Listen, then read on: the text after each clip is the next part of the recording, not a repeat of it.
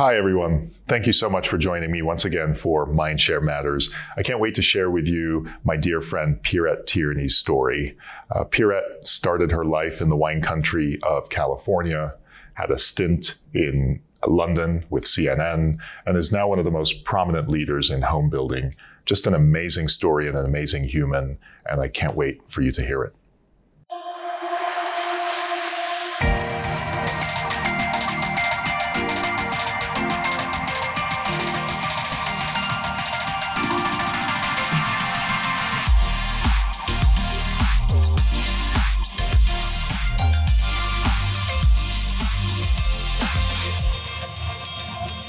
Thank you so very much for joining us today and making time.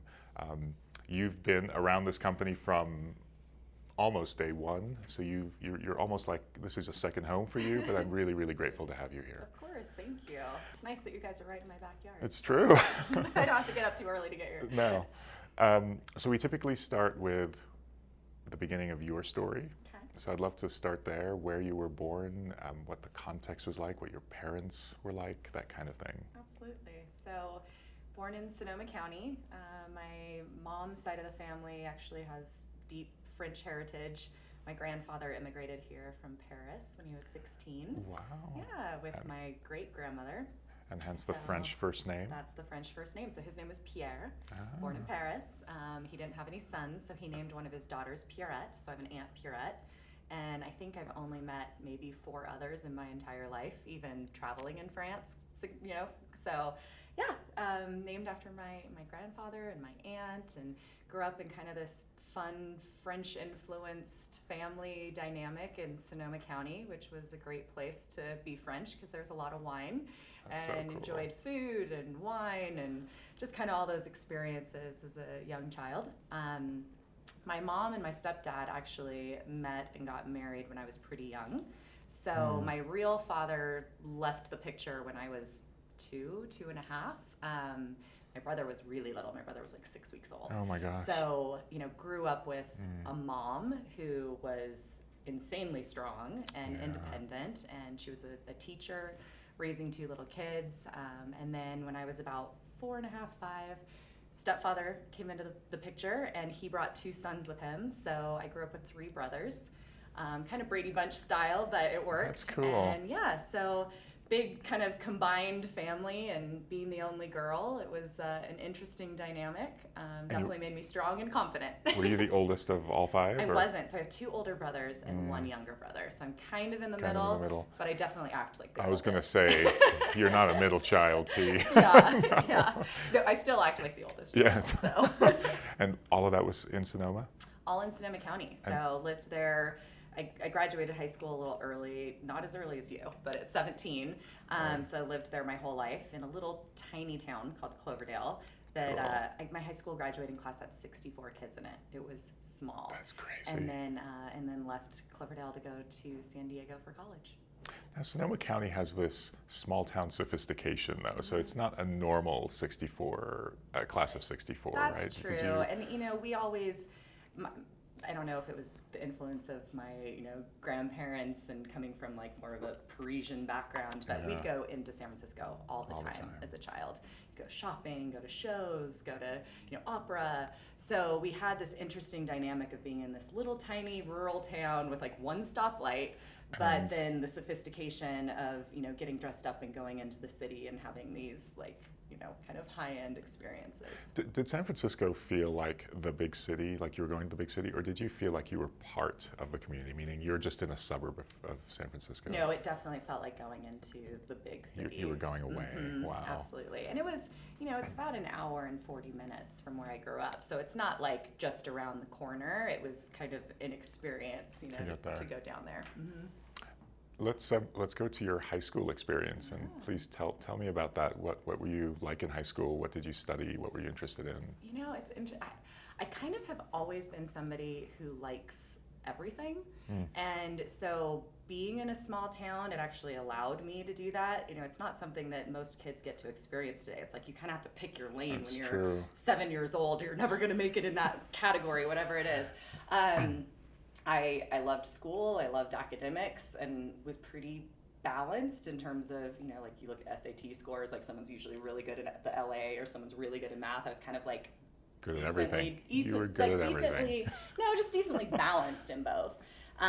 Played a lot of sports, so I think that was the brother influence for sure.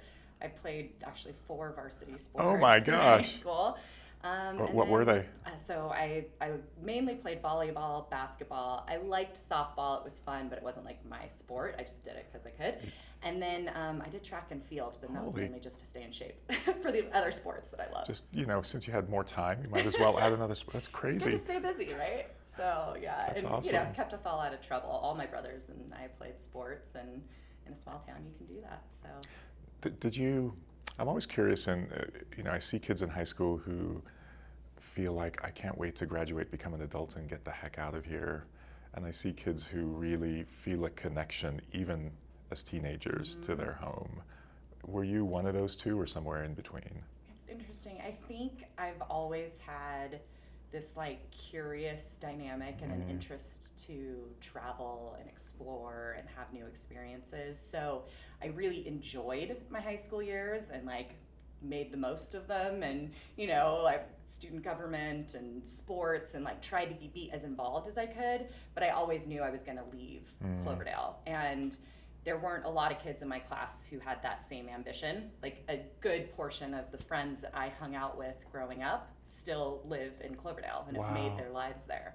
Not a bad place, obviously. No, amazing place. Now I want to get back there, right? Exactly. Like, okay, now I went, did all these things, and I realized it was incredible, But yeah, so I always knew that I was going to leave for college. I wasn't as adventurous as some people who are like, I'm going to the East, I'm going as far away from this place as possible. I'm super close with my family, my mom in particular, my grandmother. They used to come and stay with me at my dorm. They stayed with me in graduate school. All of my girlfriends are friends with them. Oh, that's so cool. Yeah, we just had this really close relationship, and so I knew I wasn't going to go that far, but San Diego was a good balance. How about you mentioned your mom and grandma.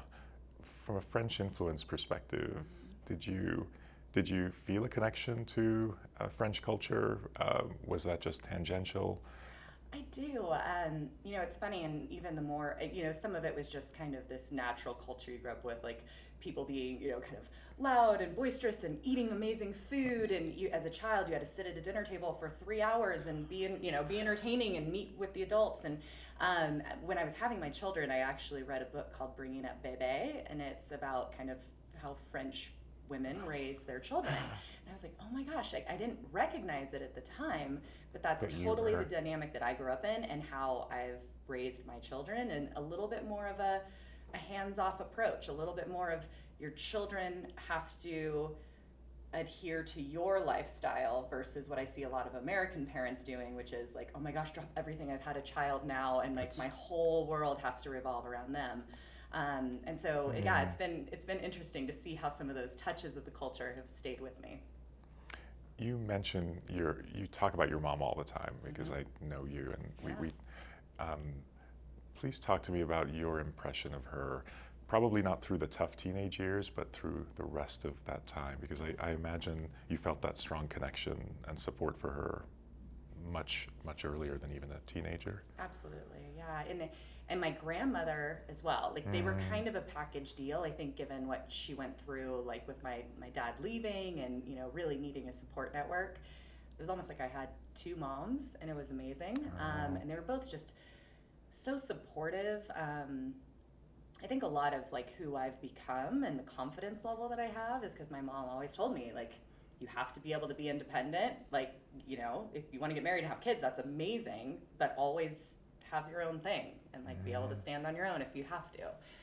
So I think that definitely influenced it, but they also are they were both so fun, and it's rare, I think, for someone who's a freshman in college to have their mom and their grandma come and like stay with them for a week, right? And but all of my friends were like, oh my gosh, when's Nene coming? Like they've all still remained really close with her. In fact, my friends' kids now are like really close with my mom. So she's just one of those people. I actually didn't get a lot of her like warmth and compassion and like loving nature. She's like an incredible person. Yeah. That's really sweet. Yeah. If you were to talk to that 17-year-old genius, ambitious young girl who was killing it at the high school and asked her what she thought about her aspirations and what her future looked like at that age, what would she have said? It's funny. I went into college, I think like a lot of kids, with one path or career goal that I thought I wanted. I went to UC San Diego because I thought I wanted to go into some kind of science, biology, maybe even like doctor kind of program. And I don't know if that was as much really what I was passionate about, or almost more what I thought was the epitome of being successful.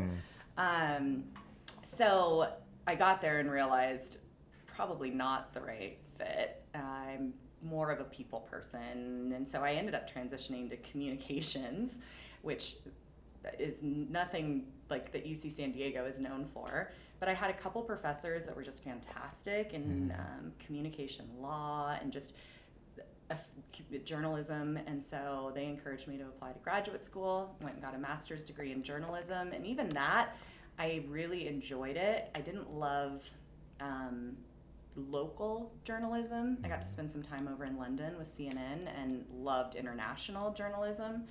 So yeah, I mean, my path was kind of always just very open. I never felt compelled to like have to push myself into a single pigeonhole of what I was gonna do. Sort of like, what's in the moment, what's interesting, be the best at that in the moment. And that's probably how I ended up in home building, which I had no idea even existed as a career. It's so cool to just hear the story of the circuitous path, and I want to hit on the journalism thing for a second. But before we go there, what you had so much drive even as a young person. What was motivating that drive? Was it just an inner desire to prove to the world that you're amazing? Was it your mom's and grandmother's guidance that you need to be able to stand on your own? Do you feel it's rare? I think we recognize it now that you're nowhere near as old as I am, but now that we're a little older, that it's rare to find that hunger, that ambition. Where did it come from for you? I've always been competitive, like even as a little kid. I mean, my mom would say, my brothers would be sprinting down the driveway and I'd chase after him and like eat it on the asphalt and get up and still like try and beat him, So it must have been some level of an innate competitiveness that has always driven me. But I would say it's definitely that in the back of my mind, kind of wanting to impress my mom, to prove out what she worked so hard to achieve in her children. So I think there's an element of that for sure. Was there a sense of struggle? Did you feel like your childhood included struggle, or was it a comfortable childhood? It was a really comfortable childhood, and I look back now as an adult, and my mom did a great job of kind of shielding us, right, from a significant amount of struggle that she probably dealt with, which, again, motivated me more to like prove myself and to show her like, oh my gosh, all those things that you sacrificed were worth it. Yeah. But yeah, I mean, for me, I had really no idea any of that was going on in the background. We didn't have a lot of money, but we'd go camping. Like we enjoyed our lives and our childhood, and felt pretty idyllic, honestly. We never went anywhere. We didn't eat out. We didn't go on vacations, but it was like, I don't know if you just don't recognize what you're missing if you're not exposed to it. But yeah, I mean, we talk about it now. My brothers were just in town. They came out to Midway with their families, and we were talking about like, geez, we have 4 kids in this family. We're all pretty awesome, and we're all doing very different things, but we're all successful. Like our parents did an amazing job. It says so much about them, absolutely. Okay, so back to, you finish a degree in communications and you get a master's in journalism, and you're a young person with every option available. What do you do? So again, I guess kind of just being opportunistic. So I went to London, worked at CNN. So how do you just go to London and work for CNN? Well, I know, right? I just landed there and they said, what the heck? USC, University of Southern California, has a great, just program and connections all over the world. So it was definitely through that program and through some of my professors that I was able to get connected over there. I mean, that would be the job. I know, right? If you finish a degree in journalism, that's the job. Exactly. It was incredible. But when I actually went between my first and second year of journalism school. So I took a little bit of a hiatus, went over and worked at CNN, knowing I needed to come back and finish my second year of journalism. So came back and then was I was considering going back again. And the war in Iraq broke out. Actually, I was back in London finishing my thesis of my second year and, working with some of my friends from CNN. War in Iraq broke out and all of my connections from London went to be embedded journalists in the Middle East. Wow. And so, I was kind of debating, I had a brother who was in the military at the time and he was over there and it was like, do I really want to be this far from my family? Do I really want to start making a life that far away from my family? And so I think part of that is what brought me back. And I had a girlfriend whose mom was a principal at an international hedge fund. And she hired me to help with marketing and investor relations. So I went and did that for a while, and it allowed me to travel to Europe with her, which was amazing. And then I had a girlfriend in home building who came out to LA to recruit. And I kind of helped her set up recruiting trips, had no interest in home building myself until she sold me on it. Oh my gosh, yeah. That's literally just the most random. I didn't have a real estate license. I didn't know what home building really even was. She's like, you should come to Vegas. We're all making money and we're young and it's fun. And if you hate it, you can come back. So I'm like, amazing. All right, I'll try it. So you moved to Vegas? I moved to Las Vegas. Pulte Homes paid to get my license and to train me for 3 months and to, put me into the sales mix, and I kind of stuck. Not that I want to talk about the business side for too long, but it's incredible to me from that vintage that when you talk about Pulte and that generation of people, now again, as we sometimes work in home building, as you know, I see a lot of those people. What was it about Pulte that made it so special back then and that allowed them to get people like you and so many talented people who are now really key in the industry, leading the industry. Absolutely. It's funny, all paths lead through Pulte, I feel like. Yeah. So they had this window, which luckily I fell into in the early 2000s when they recognized it was, when the market was starting to get really hot through that period. I joined in 2004, so kind of right before the crash in Vegas. But they recognized that they needed to recruit, and they just needed to recruit smart people, and they created this entire national kind of training and recruitment initiative where they went into colleges and they found smart people regardless of degree, background, discipline, and just pulled them into the business and then cross-trained us. I mean, for 3 months, all I did was they paid me full salary to just train. Wow. And I got to spend a little time in construction, a little time in purchasing, so they were creating this really broad band of talent that had exposure to the entire operation versus siloing them like most builders do. Okay, you're in sales, you're in purchasing. And so it just created this plethora of operators, I think, in that generation. And it's pretty cool because all of my friends that came in through that period and have stayed in home building, most of us are in some sort of executive leadership role. Yeah. And it's interesting because I wasn't aware that they rotated you through non-sales and marketing functions as well. So was it a sort of sense where you're going to be successful, or did they know you were going to be a salesperson, but they want you to appreciate the other dimensions? Yeah, so they hired me as a salesperson. They hired you. So I did come in sales, but they had the foresight to recognize, and I'm pretty sure that most of the departments got cross-trained. Maybe not as large of a degree as the sales team, but it was really smart because if you're in sales, you have to know, a customer is going to ask you about trusses. A customer is going to ask you about their granite countertops. You really do kind of have to know the whole business to be successful in that. That's amazing. Yeah. Okay, so in just a few years, you go from USC to London and CNN, to Back some to finance, LA and then to Vegas. and now to Vegas. What's your mindset like right now? Are you just are you excited about the adventure? Whatever comes, comes. What were you thinking When I went to Vegas? when you went to Vegas? Yeah.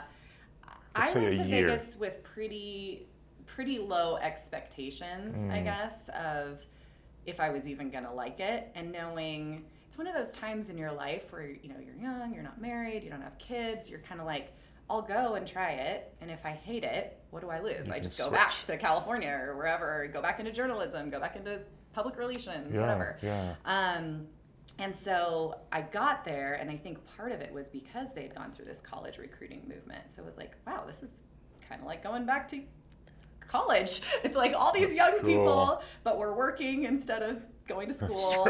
We're making money. We live in Vegas. Like, we have no real responsibilities. This is amazing. And so some of my best friends are still from that time, because we were like right in that early stage of our career and just sort of exploring and having fun. And I think probably 80% of my friends married somebody from like within that circle too, and we're all like still hanging out and married. Amazing. And yeah, so it was just a pretty incredible time, and it kind of solidified all of us in that career as well. So I'm assuming you were at Pulte during 08, 09, 10? So or... I actually got recruited away from Pulte in Las Vegas in 2008. So Vegas had already gone through its pretty significant like hit. Vegas was kind of the first to fall in the country, really. Yeah. So dealt with that whole situation, which, you know, brand new, wide-eyed, like, yay, I'm gonna be in sales and making all this money. Like, just kidding, I'm a cancellation taker now. But at the same time, it was probably a good time to enter, like retrospectively. Absolutely. Because you learned at like the hardest time in this business versus coming in. Maybe if I'd come in a little earlier, I would have gotten, you know, a little fat and happy and like, oh, this is what sales is, like taking orders, you know, and that definitely wasn't my experience. I got recruited down to Taylor Morrison in Phoenix in 2008, which was about the time that Phoenix crashed. Absolutely. So I kind of timed that perfectly. I'm not saying I started the crisis, Wow. but maybe I did. I don't know. Wow. Yeah, and so I got down to Phoenix, and they had hired me as their vice president of sales and marketing. It was one of their biggest divisions. I was by far the youngest, you know, executive in that role in the company at the time, and you know, come down all excited. I'm a vice president, you know, like this is awesome. And then they're like, so we're gonna have to lay off like 40 people on your team. Like, what? So, you know, 6 months into this new job, I'm laying off people who had been there for their whole career and who were significantly older than me and proven themselves. And I mean, that was probably one of the hardest things I've ever had to do. But it also taught a lot of character of how you can do that like respectfully, how you can, you know, be like, you don't have to be the hard ass boss, right? Like there has to be some empathy in that process. And the happiest thing that happened was a few years later when the market did come back, I got to hire a number of those people back, you know. So it's one of those things where it's like such a heavy learning curve. But yeah, and then being in Phoenix during the downturn and having such a lean staff and really having to like pick up every ball. I mean, there were nights where I was there with the escrow coordinator filing, right? And days where I was the marketing manager, and days where I was out in the field setting up a model, and like you just kind of made it all work. And it's funny looking back and talking to my team that was there during that time. I was down to 13 sales agents in Phoenix. Wow. I mean, it was like skeleton crew, right? And still looking back and talking with that team, it was our best time in the industry. Like we had the most fun, and we just created it ourselves, and no budgets, you know, no big bonuses, but it was awesome. So P, I think everyone listening or watching to this knows about your involvement in women in building and women professionally in general. Yeah. Were you aware, was your identity as a woman in building relevant at that time to you? Were you aware I'm a woman and it's different, or was there so much acceptance and diversity around you that it wasn't an issue for you back then? You know, what's interesting is I've become more aware of it now, and not necessarily for myself, but for the women that are trying to break into the industry, and recognizing like I'm not like at the top, but I've had a successful career. Absolutely. And now I need to like pass that down and bring others up and into it, right? Like I can't just be insulary about myself. And when I was going through it, I was aware I was a lot of times the only woman in the room, but I don't know if it was having 3 brothers, if it was just like a level of competitiveness or an ability also to hang with the guys. Like I never felt isolated. I honestly didn't really ever talk about being a woman in construction until probably the last 4 years since I've been in Utah. Amazing. Yeah.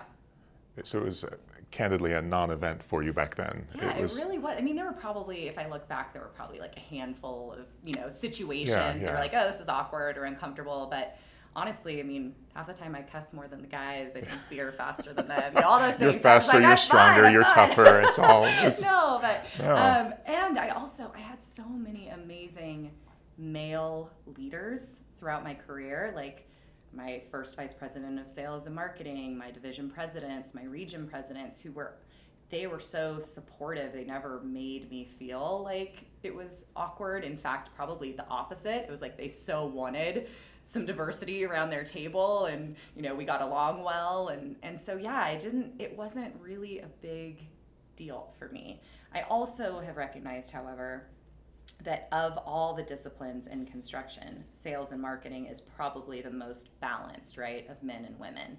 And so a lot of the things that I've been doing now, since joining like our family business, it's more custom construction. It's a lot more construction focused. It's a lot more field and trade focused. Yeah. And my husband has a trades company. That's where there's a huge gap, right, and a really big barrier to entry for women. And so I didn't have to experience quite the level of like, oh my gosh, I'm one of 2. And there's a lot of women out there in this industry that still do. Thanks for that perspective. Yeah. So speaking of family, you just mentioned your family and your husband. How,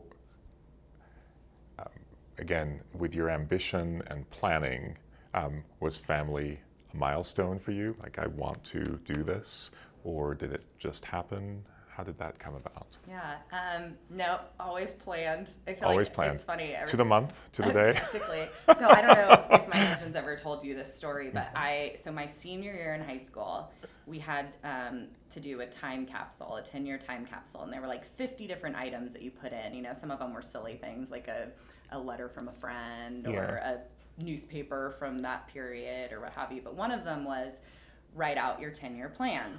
And so I have this 10-year plan, and I still have a copy of it because my mom, of course, keeps everything. And it was like, go to college. At the time, I don't remember thinking that graduate school was even an option, but I had it on my list. Amazing. Get married, start my career, meet the man of my dreams, get married, have 2 kids, a boy and a girl. And my husband was like, this is creepy, because it was start my career June of 2004. It was that specific, and that's when I joined Pulte. Good for you. I know, so bizarre. But then after 10 years, I'm like, oh no, now what's going to happen? I don't have a plan anymore.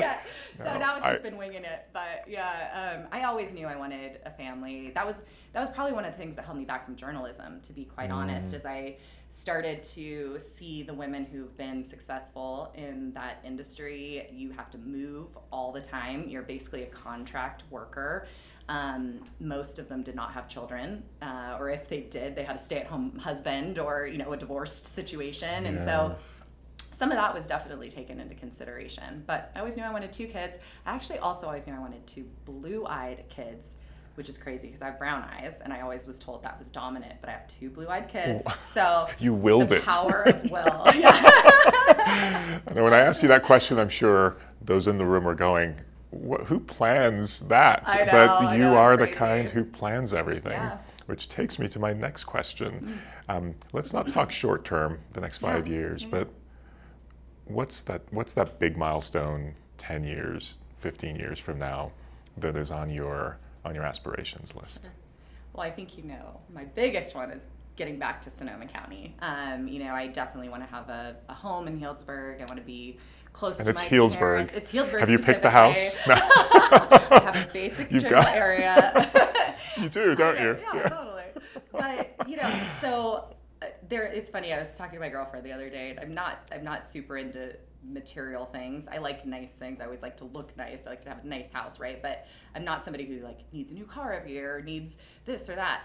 I'm like, I want a house in Healdsburg that's close to my parents, especially as they're getting older. And I want my kids to go to an awesome college in a town or a city where I want to visit them and have that experience that my mom and I had as my kids are in college and get to go like stay and hang out and crash in their condo. That's really cool. That's really cool. So yeah, I feel like I'm always going to be ambitious career-wise and probably always work, but having a super high demand job long-term is not my number one priority. Like if I can figure out a way to make myself appealing to an employer, even if it's maybe transitioning to more consulting work or something like that, so that I can have that flexibility and freedom to go spend summer break with my kids. Yeah. You say that, yet every time I talk to you, and I know you're very busy right now, I know, but you always have a million things going on. You're too freaking ambitious to. I know. Do you sense that? Are you able to shut yourself down? Are you able to go to that place where you're not doing a million things? I am actually. Yeah. Not probably forever or whatever. But so 3 years ago now. Gosh, it's been 3 years.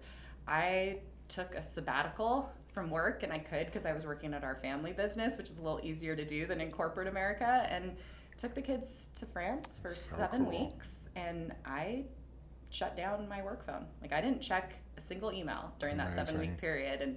And on weekends, I have 2 phones, and people laugh at me because it's ridiculous. I'm juggling all this stuff. But I have a work phone, and I turn it off on the weekends, and focus that time here. So the only way I think I can sort of have all of these things going in my life is to figure out like how to prioritize them in time management and make sure I don't lose sight of when you talk about what's the thing that's most important 10 years from now. Yeah. It's my family. And so if I'm not prioritizing that now when they're young and they're actually with me every day, what's the point of prioritizing it 10 years from now when they're going to want to see me like a couple times a month? That would be great. Would you talk to my kids, please? Yeah. A couple of times a month would be great. P is given all this excellent planning and achievement and willing things into reality. Do you have a regret? Do you have something you wish you would have done differently? Or if you could go back and tell yourself, no, don't do that, it's not going to end well. I'm sure that I do. That I've lived in this world where I'm not someone who typically it's funny, I read a quote, I think it's by a Chinese philosopher, that if you're depressed, you're living in the past. If you're anxious, you're living in the future. And if you're at peace, you're living in the present. Love that. I just think it's like such a beautiful, like perfectly stated quote. And I would say that I do have a tendency to get anxious, probably because I'm a planner and because, I want all these things to check off, right? So I find myself living in the future sometimes more than I would like to, or in the present. I very rarely think anything negative about the past. I don't thinking through, there's steps that I took that I probably should have taken a different direction or whatever, but I'm like, that's what led me to where I am now, and I'm pretty happy and have had an amazing life, and everything's going great. So yeah, I can't think of a place where I'm like, I should have pivoted and done something different. Well, I can attest to the fact that I don't think, even in your most stressful of moments when I've seen you, you've always maintained both poise and this positive energy, and I don't know how you do it. Sometimes I yell at my kids. I take it is out that so? I was going to ask, does it come out somewhere else? There must be. Do you sense that you always have a positive, poised polish to you, or is that just to you? That's who I am. That's who you are. A little bit. I guess, okay, so here's probably one thing that maybe I do regret. When I was younger, I was much more willing to just kind of go with the flow, right? Like, oh, hey, we're going to Ireland for the weekend and it's Thursday. Like, book a flight. Like, okay, done, you know? And I don't know if so much of that is just, you know, your life gets busier, you have more responsibilities, whatever. But I do kind of miss living in the moment, being a little looser, right, than I maybe used to be. I still hang out and go to friends and concerts and whatever, but I find now that I never let myself get too far outside of my like comfort zone. I don't like to lose control of a situation. So that all resonates. Yeah, it makes sense, right? You have so many strengths, so many talents, and you just acknowledged, I'm interested in everything. I could be a journalist, I could write, I could be a leader in home building, and apparently you can also do finance and PR and public relations. What do you, if you were to name one superpower that you have, like what is it? What's that thing that you feel you've got? And I know you're humble, so you're going to struggle with this, but what's the one superpower that you recognize in yourself? I honestly think it's probably open-mindedness. I don't know if that's really a superpower technically, and I've noticed it more and more, even in today's environment, like whether it's politically based, or I see more and more of my friends kind of, and even my family, right, like diverging into these buckets and not being willing to listen to others or being open to ideas or opinions, even if it's like completely like you hate their idea, like just listen to it, hear them out, understand why they're coming to it from that perspective. What was their background that's different than yours? And so I find myself kind of being that peacekeeper, I guess, a lot now, even within my own family dynamic, right? And I think some of it comes from the journalism background too. It's like, it's fascinating to learn about people and what they're doing and why they approach things that way. And so I think that right now that's probably the thing. If we were to complement that question and go, do you have an insecurity inside that polished, poised, positive, smart shell? Is there an insecurity that you are overcoming, that you constantly feel like you're battling? And I don't want to come off as No, cocky or anything. no. I think probably it's just that always like questioning, am I making the right decisions around my children? I don't know if that's something that I think most moms think about a lot, and there's so many outside influences now too, right? Everyone has their opinion on what you should be doing and why they should have phones or shouldn't have phones, or wearing a mask or not wearing a mask. Like there's just all these like voices in your head constantly about like, am I doing the right thing to raise amazing humans, which is really my number one goal as a mom. So I think that that's probably the one thing that I'll like think about at night, right? Did I make the right decisions today? Should I have let them do that? Were they talking back too much? You know, like, did I eat too much junk food? So yeah, I think it's that like mom guilt side. You know, our mutual friend Eric, I won't mention his last name, frequently says that in his experience, the best parents are always worried about the fact that they're not good enough as parents, and the worst ones think they're great. You know, it's Yeah. and I'll tell you that the role modeling that you are creating for your kids, you and Matthew, is just amazing. And I sincerely, I think as we think about our parents, it's really role modeling that, you know, that's what impacts us the most. Absolutely. If I were to close this out with, I think is the toughest question. So I'd love for you to think about this for a second. Aside from your family, what are you most proud of in everything you've done, achieved, impacted, aside from your family?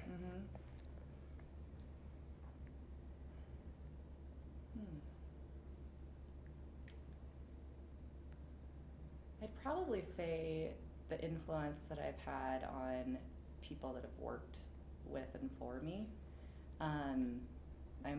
I always joke that at some point I should have a career in like recruiting, because I stay connected with just about everyone I've ever had a relationship with in the industry. And, when somebody's looking for a new hire, they'll reach out to me before a headhunter. Like, do you know anybody?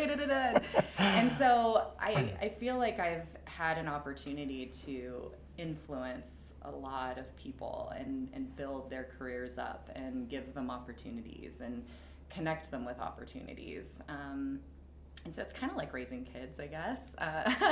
I've always had more of a connection with the team that's like either my peer group or reporting to me than I've felt I need to have to the people above me.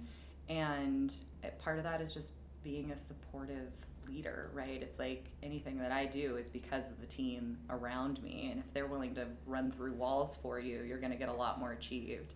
So just treating them with respect, trying to figure out what career goals they have and how can I help guide them into those, even if sometimes it meant I had to lose them, right? Like they had a better opportunity somewhere else, and supporting them in getting that opportunity and going for it and hoping maybe they come back to me at some point when someone else trains them.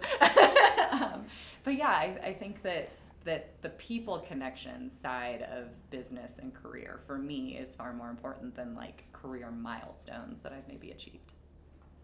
Well, I want to publicly thank you for being on the receiving end of that generosity and the support, because you have been so incredibly impactful on me personally and on me during this really tough entrepreneurial journey. Yeah. And it's been great having the support of friends like you who are super smart, super clear-headed, and able to care enough to say, don't worry about this. So I have received a lot of benefit from your support. I'm really grateful for it. But thank you so much for making the time today. Absolutely, this was fun. Thank you.